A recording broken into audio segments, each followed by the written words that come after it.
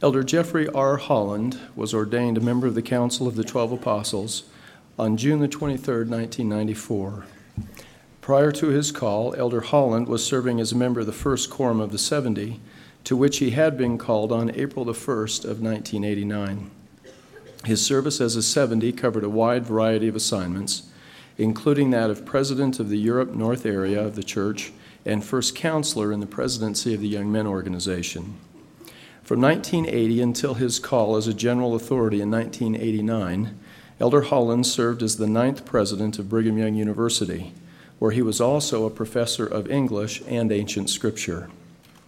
He is a former church commissioner of education, dean of the College of Religion at BYU, and instructor or director of institutes of religion in California, Washington, Connecticut, and Salt Lake City. Elder Holland was reared in St. George, Utah, and it was here that he met his wife, the former Patricia Terry. They were married following his service as a missionary in Great Britain. They are the parents of 3 children, and Elder Holland received his bachelor's and master's degrees in English and religious education, respectively, from Brigham Young University. He also holds a master's and doctor of philosophy degrees in American Studies from Yale University. While studying at Yale, he taught institute and served in a stake presidency, the first of 3 such assignments. He has also served in the church as a regional representative, bishop, director of the Melchizedek Priesthood MIA, and chairman of the church's Young Adult Committee. The last thing I would like to say by way of introduction of Elder Holland is that we have today the opportunity to be instructed by a special witness. I testify that there are apostles and prophets on the earth today, and invite the Spirit of the Lord to be here so that our hearts and minds and ears may be opened, that we will be tutored by the Spirit as he preaches the doctrine of Christ to us. Thank you, President Bednar. Sister Bednar, we're honored to have you present, and Sister Holland wishes she were here to be with you too, and with all of you. Thank you for your attendance. Even if you knew that I was going to be the speaker, thank you. Thank you. And our greetings to those of you in the Taylor building and those of you in the Kirkham building, and the 2 that are holding hands just out by the corner of the campus. Our best to you as well. They don't think that I can see them. In fact, I didn't just fall off the turnip truck, I know why the attendance is so good. He got up early this morning saying, perhaps this is the day. Perhaps I'll just be right where she is. And I'll just kind of move this way, and she'll just kind of move that way, and there we will be. And so he gets here to this devotional, and he says, there she is, there she is. And she's with him. I'm not new to this, I know how it works.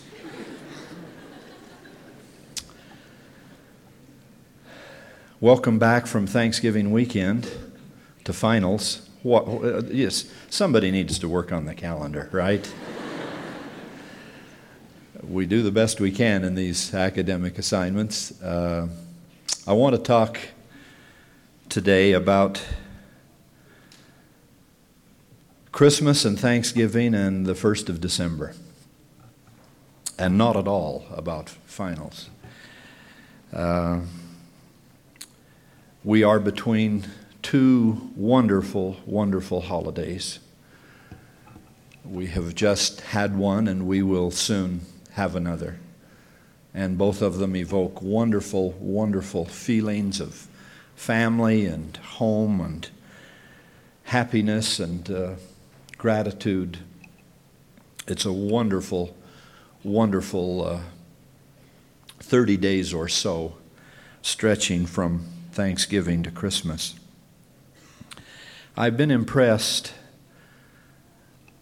that in his very last years, his counselor said of him that President Benson, whenever they prayed as a presidency, just the three of them, it was President Benson, President Hinckley, and President Monson then, constituting the first presidency.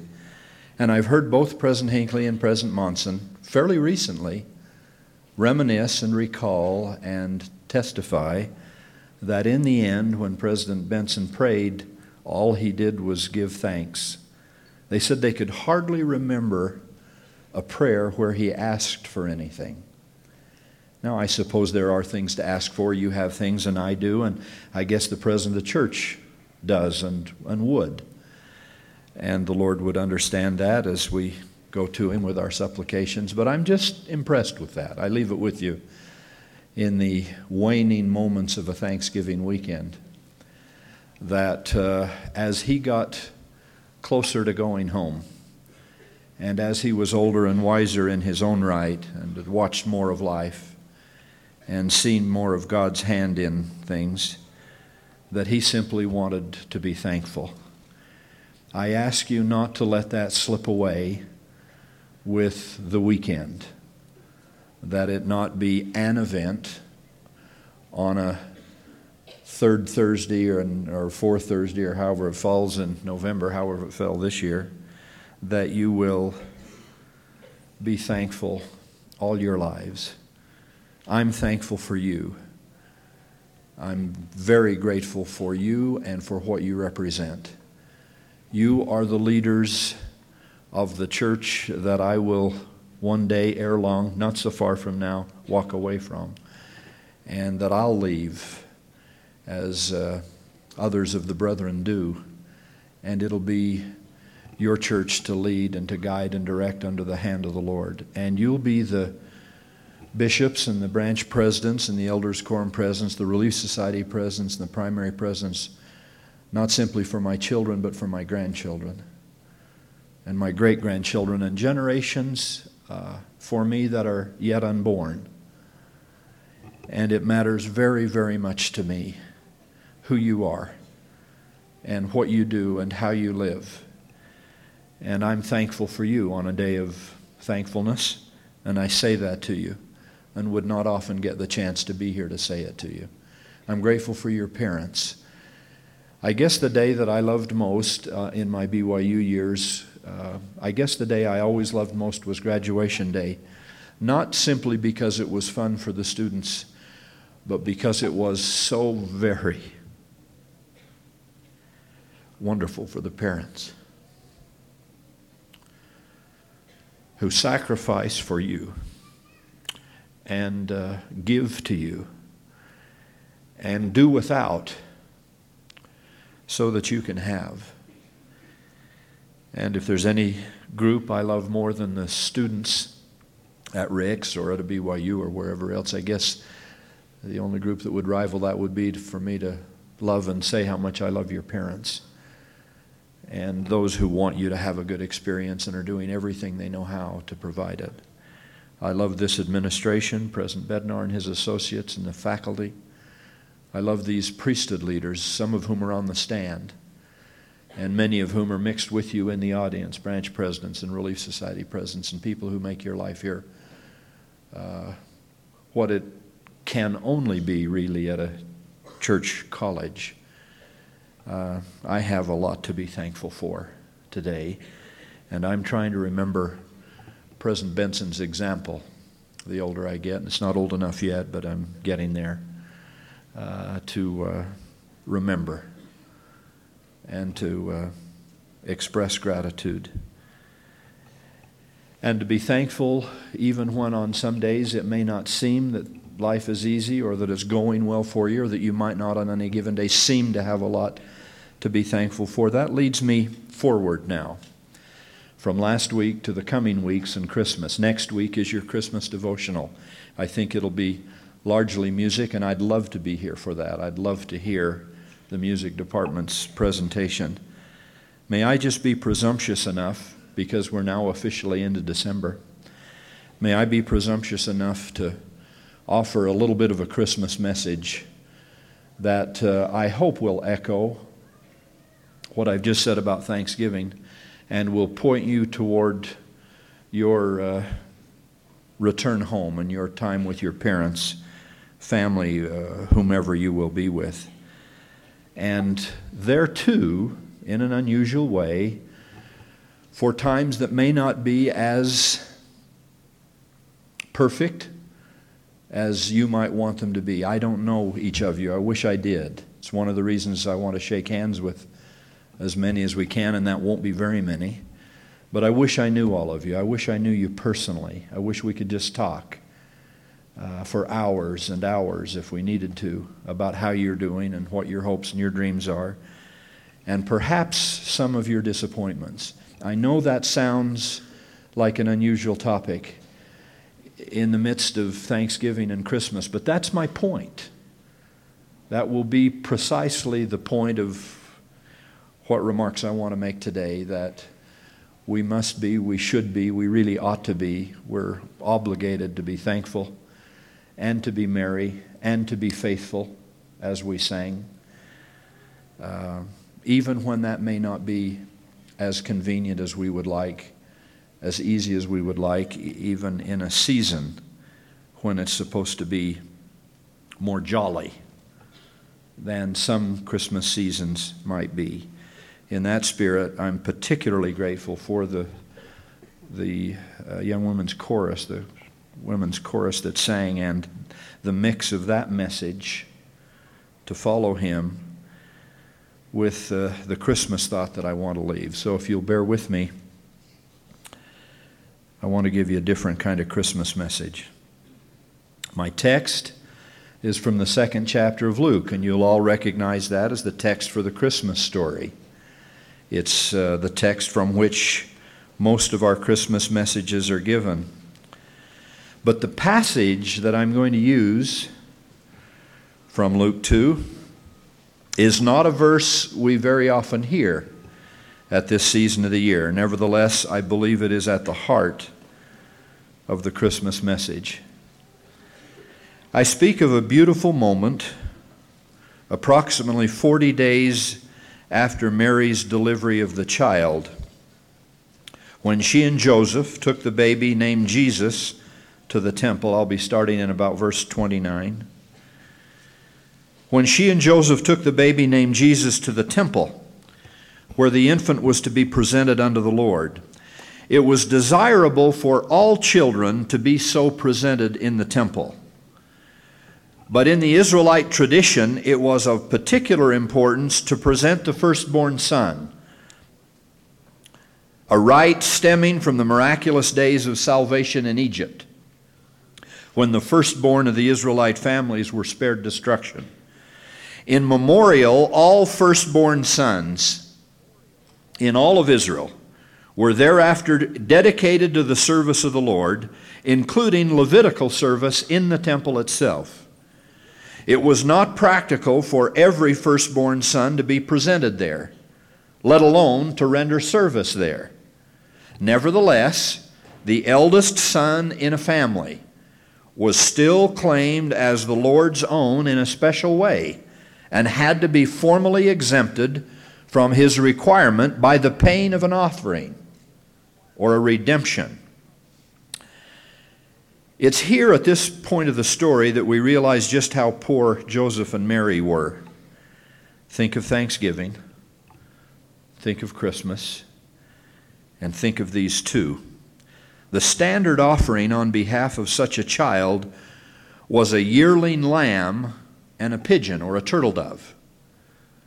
But in cases of severe poverty, the law of Moses allowed the substitution of a second dove in place of the more expensive lamb. Mary and Joseph presented their son to his true father that day with an offering of 2 pigeons, 2 turtle doves. This young couple and this son who would save us all.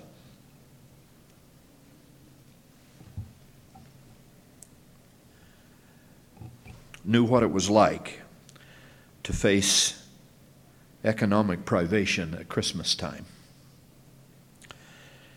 As they made their way toward the temple that day, the Holy Spirit was resting upon a beloved elderly man named Simeon, one whom the Scriptures describe as just and devout. It was revealed to this gentle and venerable man that he would not die before having seen the Messiah, the Lord's Christ, as Luke phrases it. The Spirit then led him to the temple, where he saw a young carpenter and his even younger wife enter the sanctuary with a newborn babe cradled in his mother's arms. Simeon, who had waited all his life for the consolation of Israel, that's also Luke's phrase, took that consolation in his arms, praised God, and said, Lord, now lettest thou thy servant depart in peace according to thy word, for mine eyes have seen thy salvation, which thou hast prepared before the face of all people, a light to lighten the Gentiles and the glory of thy people Israel. And Joseph and his mother marveled at those things which were spoken of him. And Simeon blessed them and said unto Mary his mother, Behold, this child is set for the fall and rising again of many in Israel, for a sign which shall be spoken against. Yea, a sword shall pierce through thine own soul also, that the thoughts of many hearts may be revealed. I'm suggesting to you today in Rexburg that there's a profound Christmas message in the one this dear old man gave to sweet and pure Mary in that first Christmas season. He was joyously happy. He had lived to see the Son of God be born. He had held that child in his very arms. He could now die the happiest man in all of Jerusalem, maybe in all the world. But his joy was not of the superficial kind. It was not without its testing and its trying. In that sense, it didn't have much to do with toys or trinkets or new clothes or tinsel, though these have their Christmas place. No, his joy had something to do with what he said was the fall and rising again of many in Israel, and with this child's life, or at least with his death, which would be like a sword piercing through his beloved mother's soul. We might well ask, was such an ominous warning, such a fateful prophecy, appropriate in this season of birth and season of joy? Surely such was untimely, maybe even unseemly at that particular moment when the Son of God was so young and so tender and so safe, and his mother so thrilled with his birth and with his beauty. Well, our answer is yes, it was appropriate, and yes, it was important. I submit that unless we see all the meaning and the joy of Christmas, the way old Simeon saw it all, and in a sense forced Joseph and Mary to see it, even if they didn't want to, the whole of Christ's life, the profound mission, the end as well as the beginning. If we do not do that, then Christmas will be just another day off work. A little food, a little fun, a little football, a measure of personal loneliness and family sorrow for many others. The true meaning, the unique and lasting and joyous meaning of the birth of this baby would be in the life he would lead, and especially in his death. In his triumphant atoning sacrifice. Remember why Joseph and Mary are in the temple in the first place. It would be in his prison-bursting resurrection. It is life at the other end of the manger that gives this moment of nativity in Bethlehem its ultimate meaning. Special as this child was, and divine as was his conception, without that day of salvation wherein he would gain an everlasting victory over death and hell on behalf of every man, woman, and child who would ever be born, you and me, until that day should come, this baby's life and mission would not be complete. Worse yet, without that triumphant atonement and resurrection, he might have been remembered only as one born in abject poverty, scorned in his own native village, and tortured to death by a ruthless Roman regime that knew everything about torture and death. But wise old Simeon, who understood all of this, he's an old man. He understood that birth was ultimately for the death, and a death that he was soon to face. It thrilled his soul that salvation was come. Thus, Christmas was sobering as well as sweet for him. And so too will most Christmases be for us. Lying among those gifts of gold, frankincense, and myrrh were also a crown of thorns, a makeshift royal robe, and a Roman spear. I do not want this to be an unhappy message. Indeed, I intend it to be a supremely joyful message, a message of special comfort.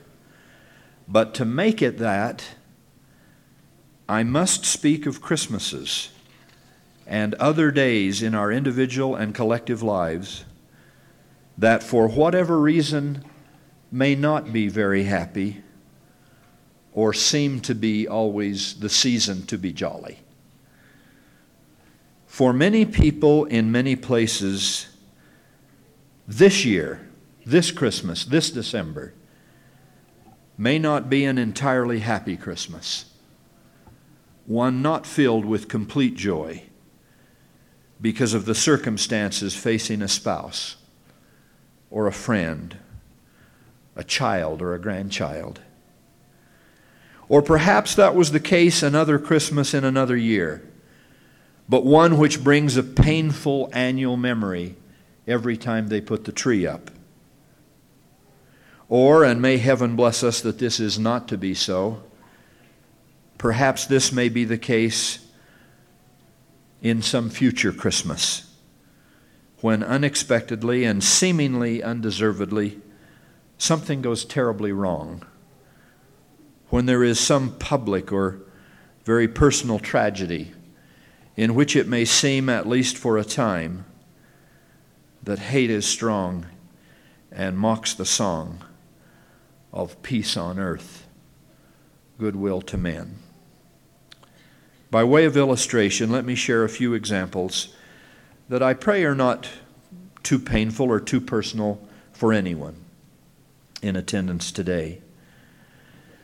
I recall that some years ago, in the very heart of the holiday season, a fire broke out on a conveyor belt 5,000 feet into the Wilburg mine near Orangeville in Emery County, Utah.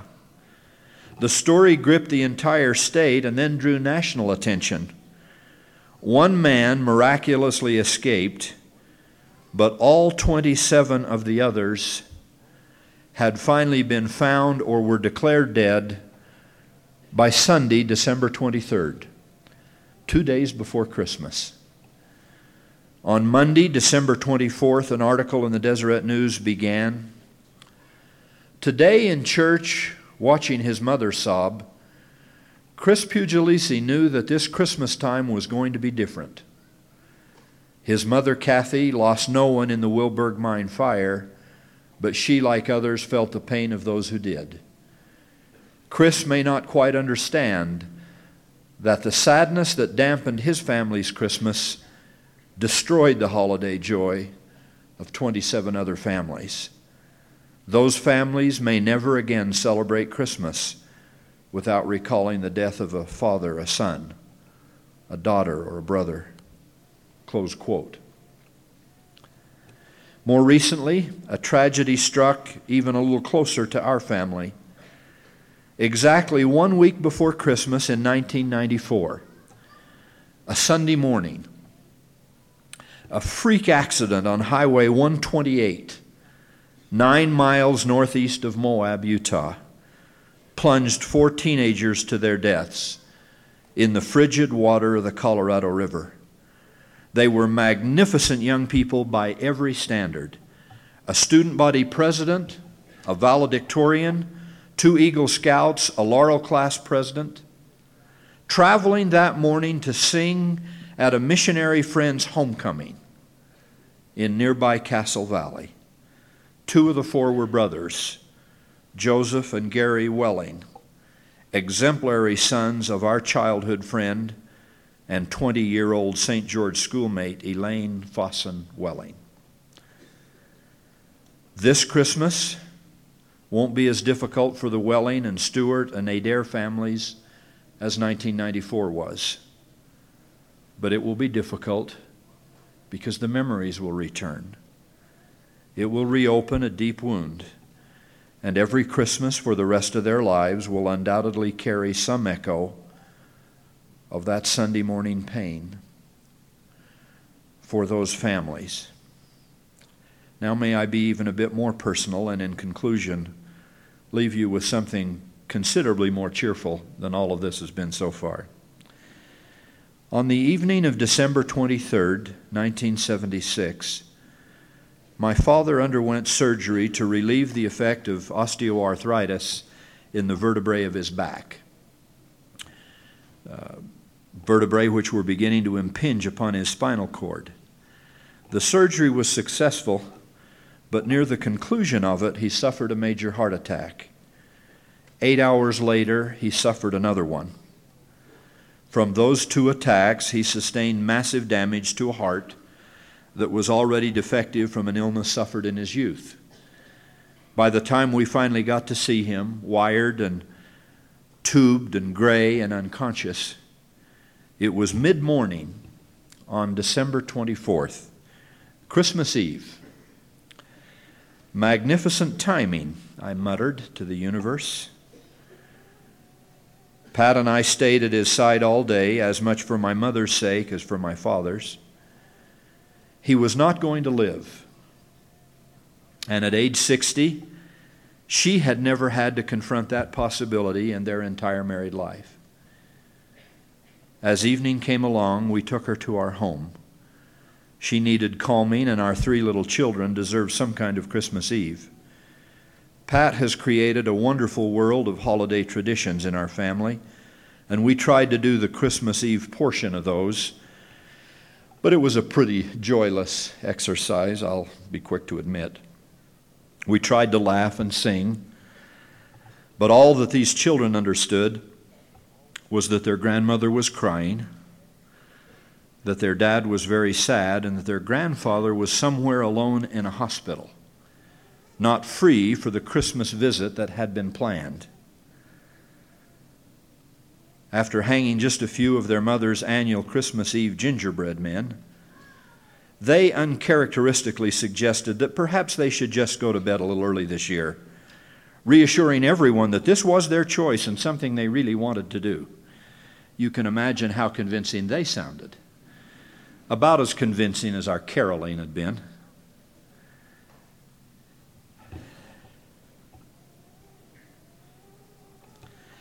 I gave my mother a blessing and convinced her to try to get some sleep. I stayed with Pat for a while, putting out a Christmas gift or 2, and then I told her to hold the family together, as she has done all of our married life, and that I was going back to the hospital. There was obviously nothing I could do there. She knew it, and I knew it. But she also knew it was my Santa Claus who was lying there alone.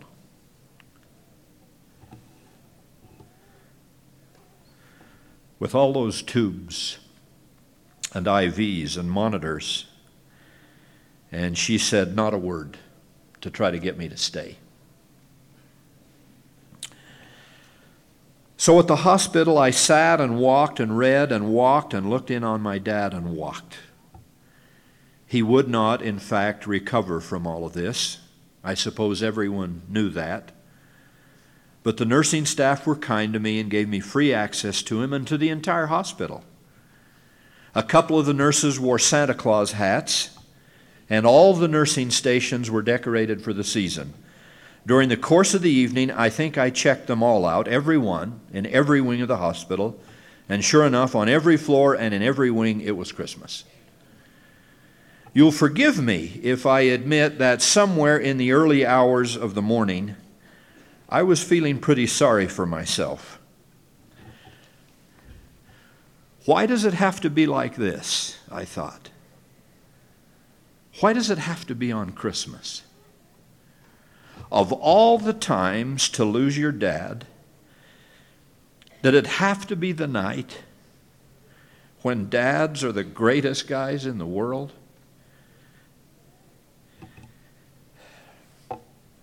And gifts for little boys somehow appear that in later years would be recognized to be well beyond the meager Holland budget. Lying under that oxygen tent was the most generous man I had ever known. A Kris Kringle to end all Kris Kringles. And by some seemingly cruel turn of cardiac fate, he was in the process starting to die on Christmas morning. In my self-pity, it did not seem right to me. And I confess I was muttering something of that aloud as I walked what surely must have been every square inch of public and a fair portion of private space in the hospital. I'm not really sure how many people I startled that morning, but then and there, 2 or 3 a.m., I guess, in a quiet hospital, immersed as I was in some sorrow and too much selfishness, heaven sent me a small, personal, prepackaged revelation. A tiny Christmas declaration that was as powerful as any I have ever received. In the midst of mumbling about the very poor calendaring I thought the Lord had arranged in all of this, I heard the clear, unbroken cry of a baby. It truly startled me. I had long since ceased paying attention to where I was wandering that night, and only then did I realize I was in the maternity ward, somewhere, I suppose, near the nursery. To this day, I do not know just where that baby was or exactly how I heard it. I like to think it was a brand new baby, taking that first breath and announcing that he or she had arrived in the world, the fact of which everyone was supposed to take note. It may have been just a baby saying it was time to eat and wondering where that comforting cuddle from a mother was. But wherever and whoever it was, God could not have sent me a more penetrating wake-up call. I felt a little like another who, in reply to his questions, heard the Lord declare, "Who is this that darkeneth counsel by words without knowledge?" You'll recognize that as God's statement with some sternness to Job. It was as if the Lord were saying, listen, this is the happiest night in the whole wide world for some young couple, Jeff. Some couple who may otherwise be as poor as church mice. Maybe this is their first baby. Maybe he is their own personal consolation in Israel. Perhaps the only consolation they have right now in what may be a very difficult economic life.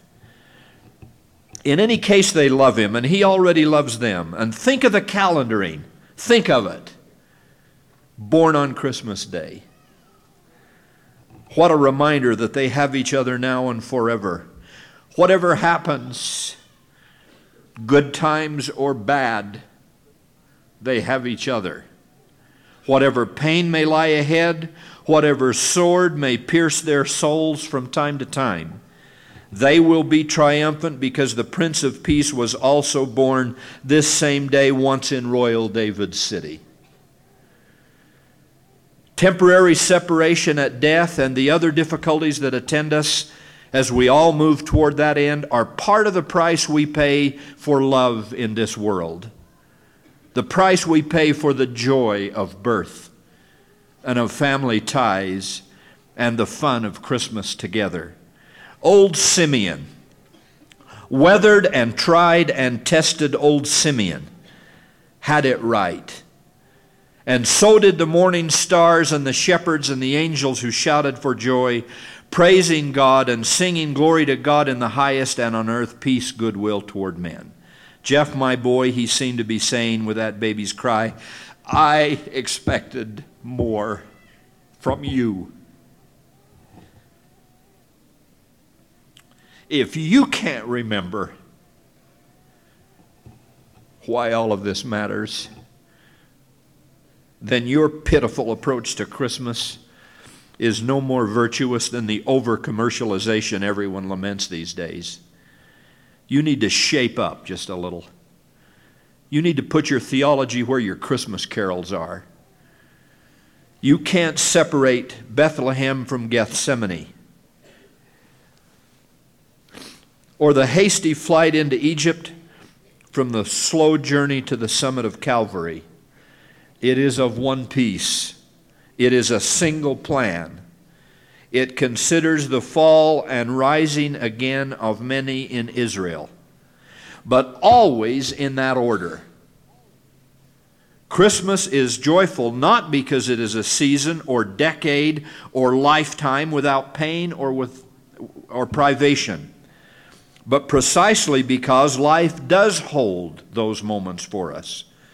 And that baby, my son, my own beloved and only begotten Son in the flesh, born away in a manger with no crib for his bed, makes all the difference in the world, all the difference in time and eternity, all the difference everywhere, worlds without number, a lot farther than your feeble eye is apparently able to see. Well, I felt reprimanded. I can't fully describe to you what happened to me that morning, but it was one of the most revelatory Christmas experiences I have ever had or assume I ever will have. And it dawned on me that that could have been my young parents who were so happy that morning. I was a December baby, and my mother never wearies of telling me that that was her happiest Christmas ever. Perhaps the joy they felt that day at my birth was to be inextricably, inseparably, eternally linked with my sorrow at their passing, that we could never expect to have the one without the other. It came to me in a profound way that in this life no one can have real love without eventually dealing with real loss. And we certainly can't rejoice over one's birth and the joy of living unless we're prepared to understand and accommodate and accept with some grace the inevitability, including the untimeliness on occasion of difficulty and trouble and death.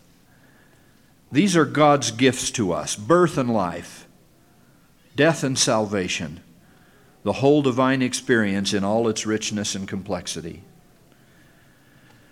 So there lay my dad, the great gift giver. He who found bicycles and BB guns and presents of every kind somewhere. Now he was making his way out of the world, starting that journey on Christmas Day, on the wings of the greatest gift ever given. I thought of another father. For God so loved the world that he gave his only begotten Son, that whosoever believeth in him should not perish, but have everlasting life. True fathers and mothers were all alike, I realized, coming up with the best gifts imaginable at what is often terrible personal cost. And I'm obviously not speaking of material gifts or monetary costs. So I was mildly but firmly rebuked that night by the cry of a newborn baby. I got a little refresher course in the plan of salvation and a powerful reminder of why this is the season to be jolly, and why any Christmas is a time of comfort, whatever our circumstances may be.